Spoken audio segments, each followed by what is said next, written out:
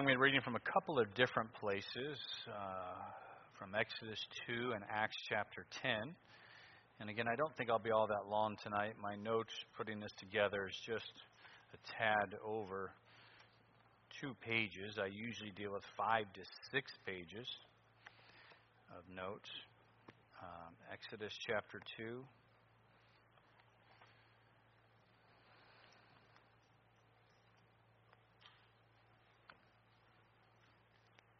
I tried to think of something to preach against Ryan Connolly. I was trying my best since he is here for one more service. And he's not even listening right now. He's looking around. I don't realize I'm talking about him right now. I'm still trying to think what I could preach against you right now. I'm just not sure what. There's just so many things to pick from. I don't like you.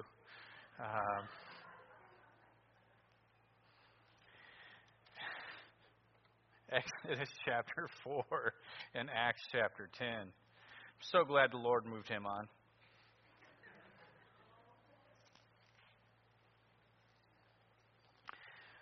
All right. So I'm going to read from, I said I was going to read a couple of verses from chapter 2, but I think I'm just going to read from chapter 4. Chapter 2, I'm just going to read a little over the call of Moses. Not the call of Moses, excuse me. I'm just going to read chapter 4, the start of it. But I think we're pretty much familiar with that and how all that came about, Moses' life and what was going on in Egypt at the time. And we get into chapter 4, and this is after, of course, he's already been in the wilderness. It's God's calling now. He's basically been there for 40 years. And just a couple of verses to read. I just want to try and draw a principle out from 2 sections here and then try and be a help with some other scriptures about it. So much more of a topical message tonight. Exodus chapter 4, and I'm going to read verse number 1. And this is Moses addressing God, calling him to this, to the work of leading the nation of Israel out of Egypt, that he would be the leader, the man God would use for this incredible task. And Moses answered and said, "But behold, they will not believe me, nor hearken unto my voice, for they will say, the Lord hath not appeared unto thee." And then, as we know, the Lord again tries to reassure him through a series of things that were just incredible. But verse 10, "And Moses said unto the Lord, O my Lord, I am not eloquent, neither heretofore nor since thou hast spoken unto thy servant, but I am slow of speech and slow of tongue." And the Lord once again, "Who hath made thy mouth?" Who's made your tongue, Moses? And now let's turn to Acts chapter 10 and read just a couple of verses here as well. Really, probably just one verse I think I'll read here. I think that'll be good enough. Acts chapter 10. And the context of this is the Lord calling Peter to reach Gentiles, which had yet to be accomplished. None of the apostles had went unto Gentiles yet. They were still confused about some things. And so the gospel was staying just with the nation of Israel. Although by chapter 10 we do have a little bit of the expansion to the Samaritans by this time. But verse number 14. This was the vision. This is in the middle of the vision that Peter had. And let me go to verse 13 actually. "And there came a voice to him, Rise, Peter, kill and eat. But Peter said, Not so, Lord, for I have never eaten anything that is common or unclean." Let's go ahead and pray. Father in heaven, Lord, we certainly do love you. We thank you for your word. And Lord, I ask for your blessing upon the message tonight. Please control what I say and how I say it. Help me to stay true to your word with only biblical principles to be a help. And Lord, please meet the needs that are here. I pray that this would help us, that we would see your greatness and how you are there for us and to be a help. And so draw us closer to you and Lord, meet the needs. I do pray if anyone is here who has never truly been converted, Lord, I pray that even this evening they'd repent and place their faith in Christ. Lord, I pray and ask all this in Christ's name. Amen. In Exodus chapter 4, we have Moses and the Lord calling to Moses, and Moses doubting really God's call on his life, and even challenging the Creator Almighty. It's almost humorous to read, considering he's talking to God, and God was calling Moses well outside of his comfort zone. His life was going to change for what he knew for the last 40 years. And then on top of that change, what the Lord was asking him to do again, Moses himself, like this is not what I think I could do. Again, out of his comfort zone. Peter, the same way in the text. Peter here, with the Lord trying to get him to go into Gentiles, this is a change. This is something different for his life. From what he has known his entire life, the Lord is asking him to make a change. The truth is, life is full of changes. Even this week, and with Levi in one of our talks one evening, actually, I already got back to my room for the night, and he had texted and said, hey, let's talk. And so I said, okay, I'll meet you over by your dorm. And so I headed over there, and we had met outside and talked. And I said, Levi, I said, life is full of changes. And I said, this is one of them for you. I said, I know you don't understand this now, but the fact that you're outside of your comfort zone, this is a great thing. It is things like this that you need to learn how to succeed through. I said, this is one of the first stepping stones in your life right now. How you handle this, how you handle moments like this are going to be so important for you. I remember, I certainly could relate in different experiences I had in life. I remember as a young boy, I still remember it. 5th grade, we picked up and moved. Parents had already been divorced a couple of years. I don't remember that move. But now as in elementary school, I'm in the 5th grade. And we lived the whole time. We lived in pretty much the exact same apartment, the same complex since the divorce. I was 6 years old at that time. But now I'm about 10, again in the 5th grade, and we moved. My mom needs to move closer to some family. And so we head out, and it was getting ready to be a series of moves over the next couple of years, and I did not know that. We moved first to Amherst. It was in the middle of the school year. And so I leave my school with all my friends I knew, and I show up to 5th grade, and I've joked with this portion of the story before, because I still remember my mom lying right to that counselor, whoever that was. We're in maybe the principal's administrative office of the school, and I'm there. I'm already petrified. It's going to be my first day there. And had asked if I was like an excellent student to determine where to put me. She said, yes. I'm like, no, I'm not. That is not me. So I got put in like this accelerated one, which I had no business being in. They should have checked the record. They should have looked at those C grades lined up there perfectly on my report card. And I got put in that class. I can picture it today, that door opening and walking in classes in the middle of going on. The teacher stops teaching and lets know there's a new student. And I was petrified. It was such a major change that I did not want to go through. 2 years later, we would move again. That wasn't as difficult because this time I happened to have cousins that went to this school, and that was a great help to really know somebody that I was close with that was already attending. But I was having to learn to deal with change. The next major change in my life was the United States Air Force. And yes, the first 2 weeks in basic, I thought I made the biggest mistake of my life. Like, what am I doing here? It was a massive change. I'm in basic. They're ordering around, and I'm thinking I should be home right now watching TV is what I should be doing. What am I doing here? But that was a big change. And then, of course, the biggest of my life, and by far the scariest, was moving to the jungle, being from Cleveland. That was by far the biggest change.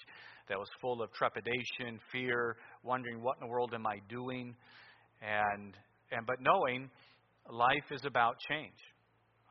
There are multitudes here that are going through change right now. Those entering retirement, those who are empty nesters for the first time, those with being a parent for the first time. Life deals with change. And how you handle change is important. That was true for Moses. That was true for Peter. And again, being willing to make changes that the Lord directs can be a very fearful thing. One thing that I think we all know, if we're of any age in our 20s and older, is that change itself is a constant. It is. Life is always changing. Change can lead to such emotions as fear, worry, anxiety, stress. The majority of these are all completely needless. It seems whenever God begins to bring us out of a comfort zone, we tend to forget that He's still there. It's as if God is only in control and strong when everything's going good. God is so good. But it's in the times when we need Him, when there is some type of major change that takes place, it's like we forget He's still in control. That hasn't changed. So I'm going to try and give just a few helps tonight in regards in dealing with lives, as dealing with changes that come in life. As we saw in Peter's example, there seems to be a common human characteristics that we resist change. It's true of all, some stronger than others, but the truth is there's a measure of that in all of us, and some of that's a protective measure that's there, can be there for a good reason. It's always important to see why the change is occurring, to see if this is something the Lord is in or not. But we can take the example in Acts chapter 10 that I read of Peter. Peter was resisting the change. Not so, Lord. I have never eaten anything like this, and I'm not about to start. He was resisting change. Peter had to get to a place where he was willing to submit to change that God was ordering in his life. He had to learn to follow God above all else. 8 years ago, the Independent Baptist Church had to go through a significant change, perhaps the biggest change each church ever sees, and that's having a new pastor. Now, there are some churches that's not big of a deal. There are some churches that literally run through pastors every 3 to 4 years. Matter of fact, the Common, I don't know if this is still true. I know it was true in 2002. I remember reading it in 2002 on Debutation. I assume it's still true today, but 20 years, things can change. At that time, the average pastor stayed at one church 7 years. 7 years. And then reading of that article was fascinating. Of that article, I think it was put out by Pensacola Christian College at the time. The main reason that they left the church was simply because the pastor wanted to change from the church there. And I was like, what? It was almost like you forget why you're there. It's not like it's not like a career. It's not like you're in management of the company. Hey, I want to go to a new location. That's never how the ministry works. But nonetheless, this church went through a significant change 8 years ago. Independent Baptist Church had only known one pastor. That was it. Pastor Stan Roach, the founding pastor of this church. And then all of a sudden, at least somebody that the majority of the church certainly knew from being assistant pastor here for a number of years, but was gone for 12. I mean, I was gone for 12 years. That was, what was that? Yeah, that was almost double the time that I was actually here. That I was gone. I never really thought about that till just now. But nonetheless, this church had to learn to deal with that change. There were some, for the most part, I think the church handled it amazingly. I do. There was some resistance, and that is to be expected, as things would be done differently. Where's Greg? Where's he at? He's out there. He's raising his hand out there. Head deacon. I knew he would have to deal with change. Because of his leadership position, all the church would, but because of his leadership position, he'd have to deal with somebody who was entirely different than Pastor Roach. And I remember several of the times, it would just put a smile on my face. He would give up and give a testimony every now and then, always trying to usually be an encouragement. And I'm trying to remember how he would word it. He had worded something like, it's good, it's different. I don't know. He's listening. He can maybe remember the phrase he used, at least 2 or 3 testimonies that he had said it. But I knew he was trying to deal with somebody who was different. I wasn't Pastor Roach. Even though we were close, and I was his assistant pastor for a number of years. If those of you were here during that time, he was like a dad to me. We were very close. But if you remember, even then, we were not the same or close to the same. He was from West Virginia, the cowboy boot-wearing hunter. He could snap your neck with his 2 fingers. I can barely do this with 2 fingers. But ministry, We worked very well together. Very well. But we certainly weren't the same people.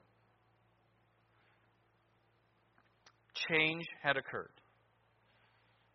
I remember the very first, in my mind anyhow, I'm sure some of you came up with changes I made that were prior to this that you didn't. But in my mind, one of the first things I approached for a change, because it was within the first several months, was putting a wall up around the gym.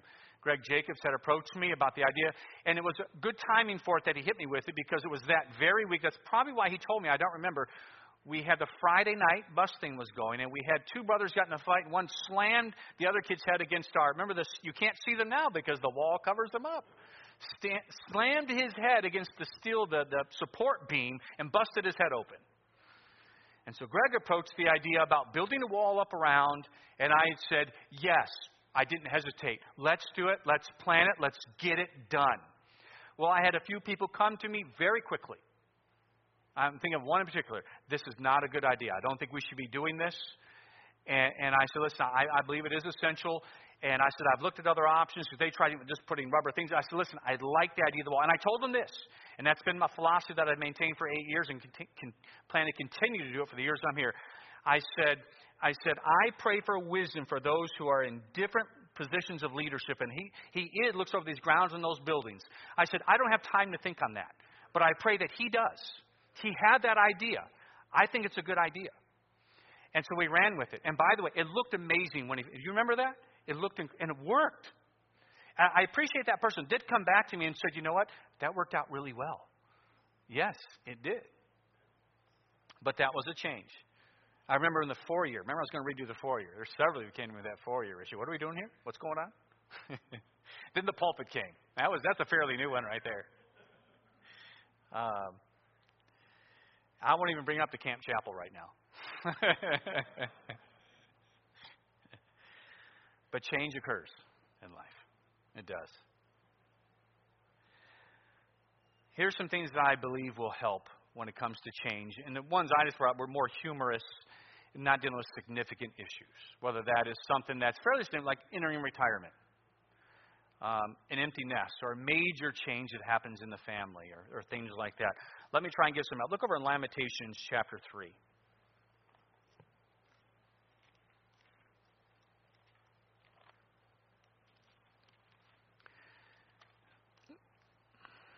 Now, the book of Lamentations is written by, of course, the weeping prophet Jeremiah. And the reason why it's the book of Lamentations is because he is looking over the devastation that was once Jerusalem, destroyed. That city of God is demolished.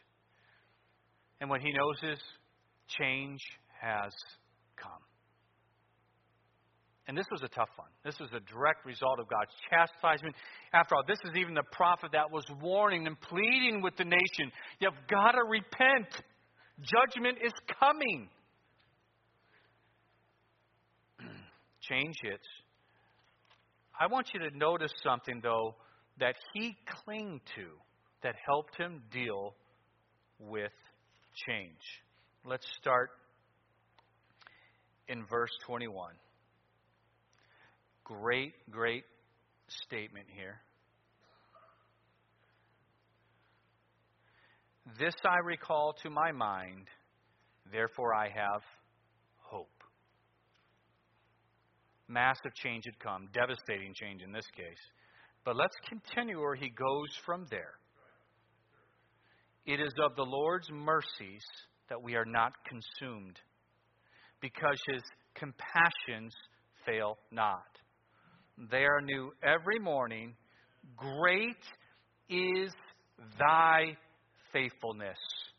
The Lord is my portion, saith my soul. Therefore will I hope in him. The hope is in God. His world, from what he knew, had been devastated. And he says, this is what I need to keep in mind, and this is where my hope is going to go, is in the one thing that doesn't change, and that is God. Great is thy faithfulness. Jerusalem wasn't faithful to you. This world changes. Problems arise. Trials hit. Sin occurs. But God's faithfulness never changes. That's one thing you never have to doubt. It's one thing you never have to question. And so Jeremiah, in the midst of heartbreak over what was taking place with the fall of his own nation, he said, listen, I have to remember what it's all about. It wasn't about Jerusalem. It wasn't about Israel.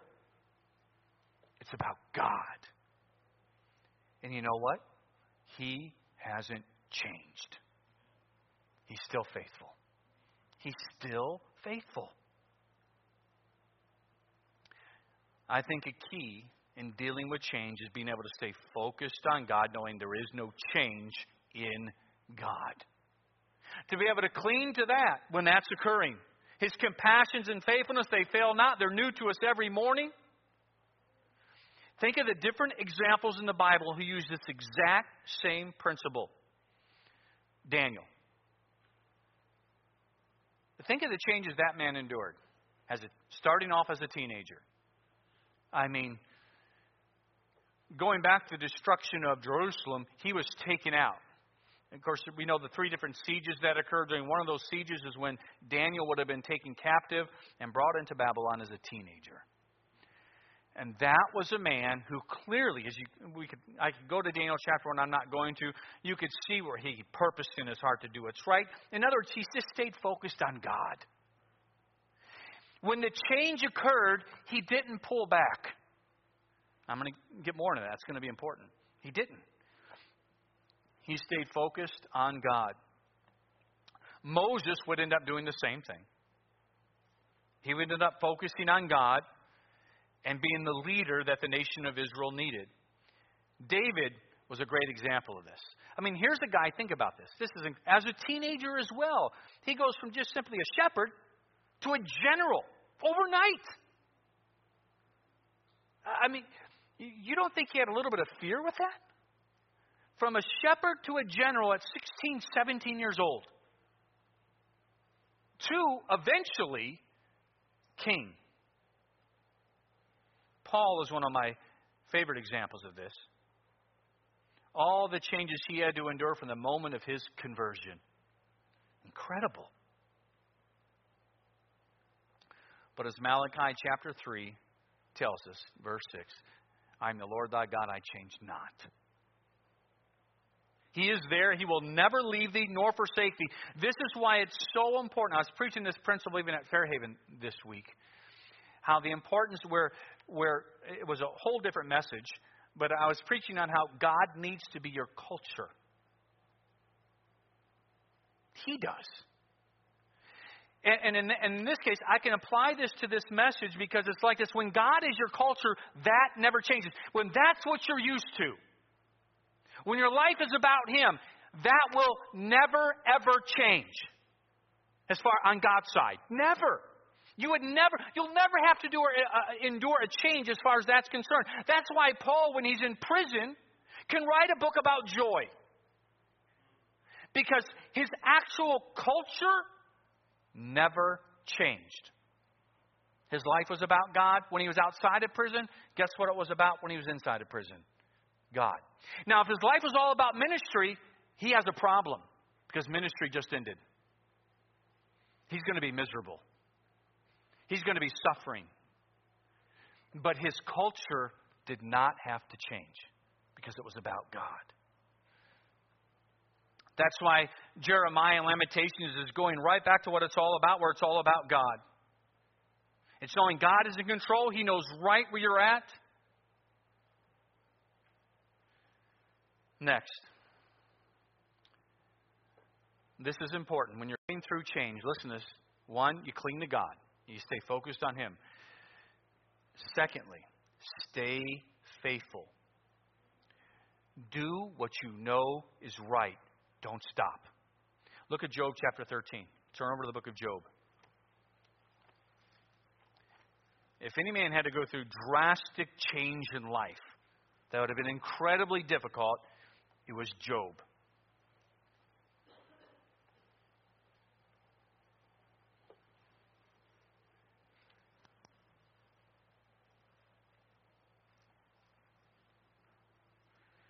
Verse number 15 says this, though he slay me, yet will I trust him. Now get this.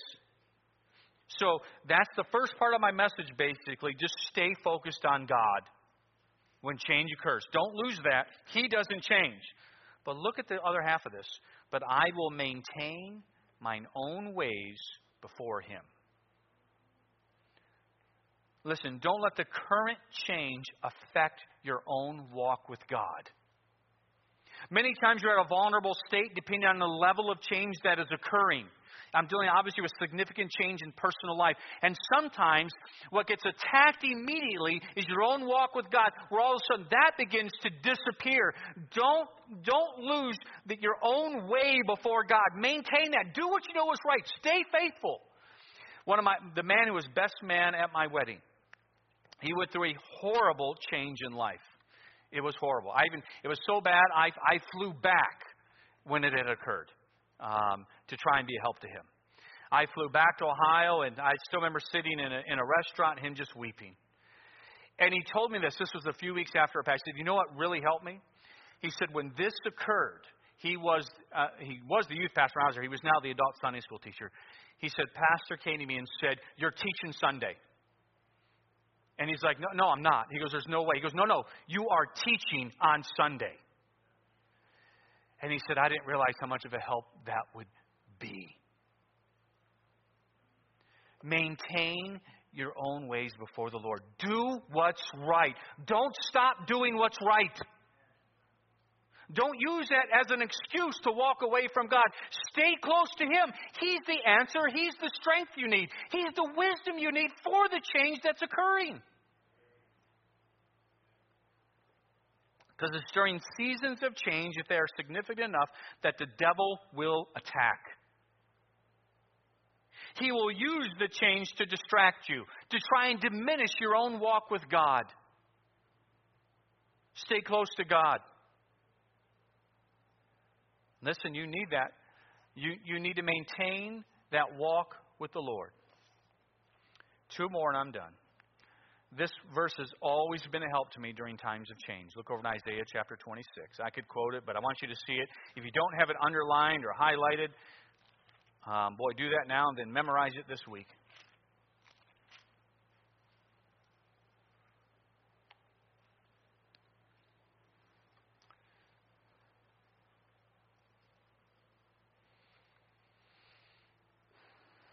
Isaiah 26:3.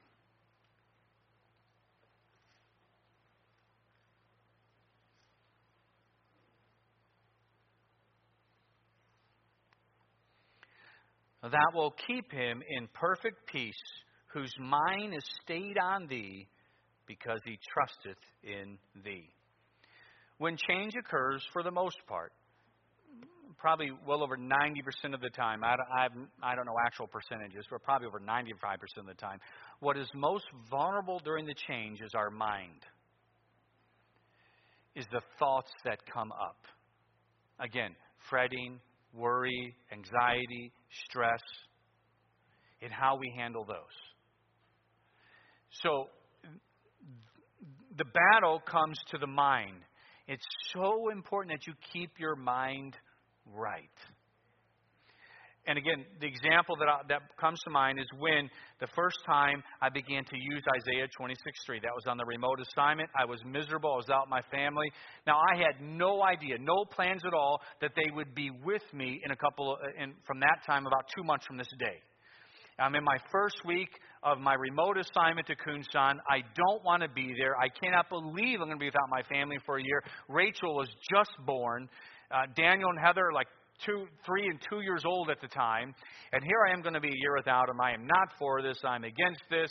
I am miserable. I have no peace. I'm unsettled. My stomach is a wreck. I don't want to be here. I don't want to work here. And thankfully, in the Lord's mercy, the missionary there, Bill Stewart, he had just got back off furlough. We arrived the exact same day in country. And they happened to have a service dedicated to Bible memorization. So I hit that one even before a Sunday. I hit that one. He gives me a memorization pack. He said, here, use this, start cutting these things out, put them out. He goes, memorize what you can every week. We just have a service just on Fridays. He said, you're going to quote, if you memorize just one verse, or you memorize 50 verses. You're going to quote them and then talk about how they helped you. I said, all right. And so I am still miserable. I am at work cutting grass. And I have my packet with me, and the very first verse is Isaiah 26:3. So I'm working on memorizing Isaiah 26:3 while I am miserable. I wasn't even connecting the dots. I am called to preach. I've been preaching at this time still a lot, and I'm not even connecting the dots. I'm just memorizing because it's what we got to do for Friday. And so I'm going over it in my mind over and over and going through how I memorize Scripture. And I just about have it down while I'm cutting the grass. I will keep him in perfect peace whose mind is stayed in thee because he trusteth in thee. And then the conviction hits. This is your problem. And I started thinking about that verse. Wait, look what I'm laughing. What am I memorizing right now? That will keep him in perfect peace whose mind is stayed on thee, because he trusteth in thee. And everything changed. I'm like, that's my problem. Since I have found out I had this assignment, I never saw God in it. And I'm like, how stupid. God is in this. And I realized I just got to keep my mind on God. During change, the battle is in the mind. Stay focused on God. Keep it right. When it starts going off track, use discipline of mind and rein that thing back in. Bring it under control. Get focused back on the Lord. Another thing that helps keep your mind busy, listen, stay busy for God. Keep your mind active on things that are right. Don't have that downtime. You're just dwelling and dwelling and dwelling and dwelling and dwelling. You're setting yourself up for failure. Get busy for God. Get active. Same thing I told Levi. I said, Levi, you're going to get busy. I said, you need to fill that schedule up. Stay busy. That's going to help you. And it will. Lastly, let me finish up with this. Ecclesiastes chapter 4.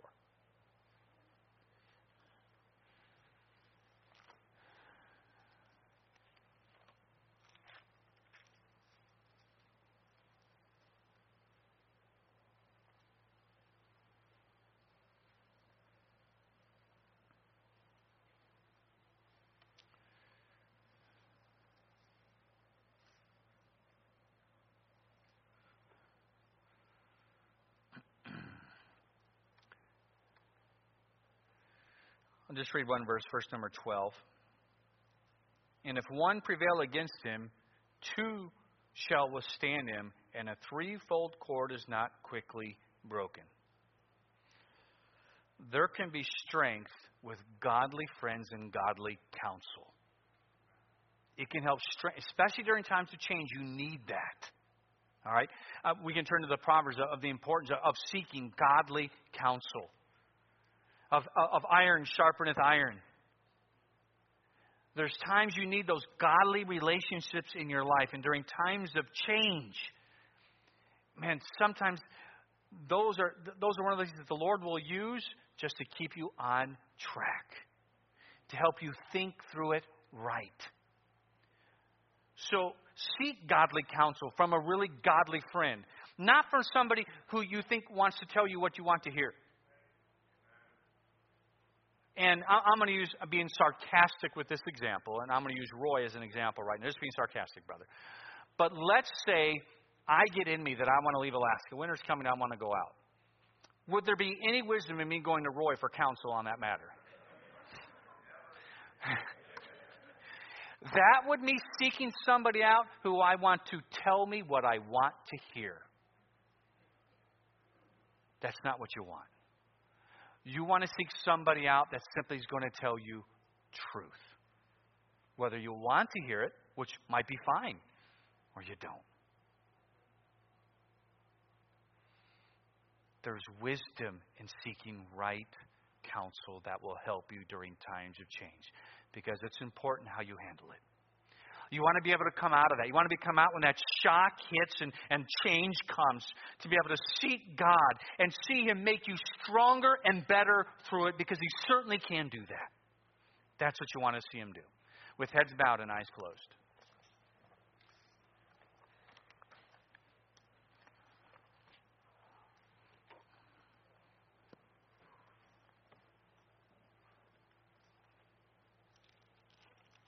Now let me ask this question.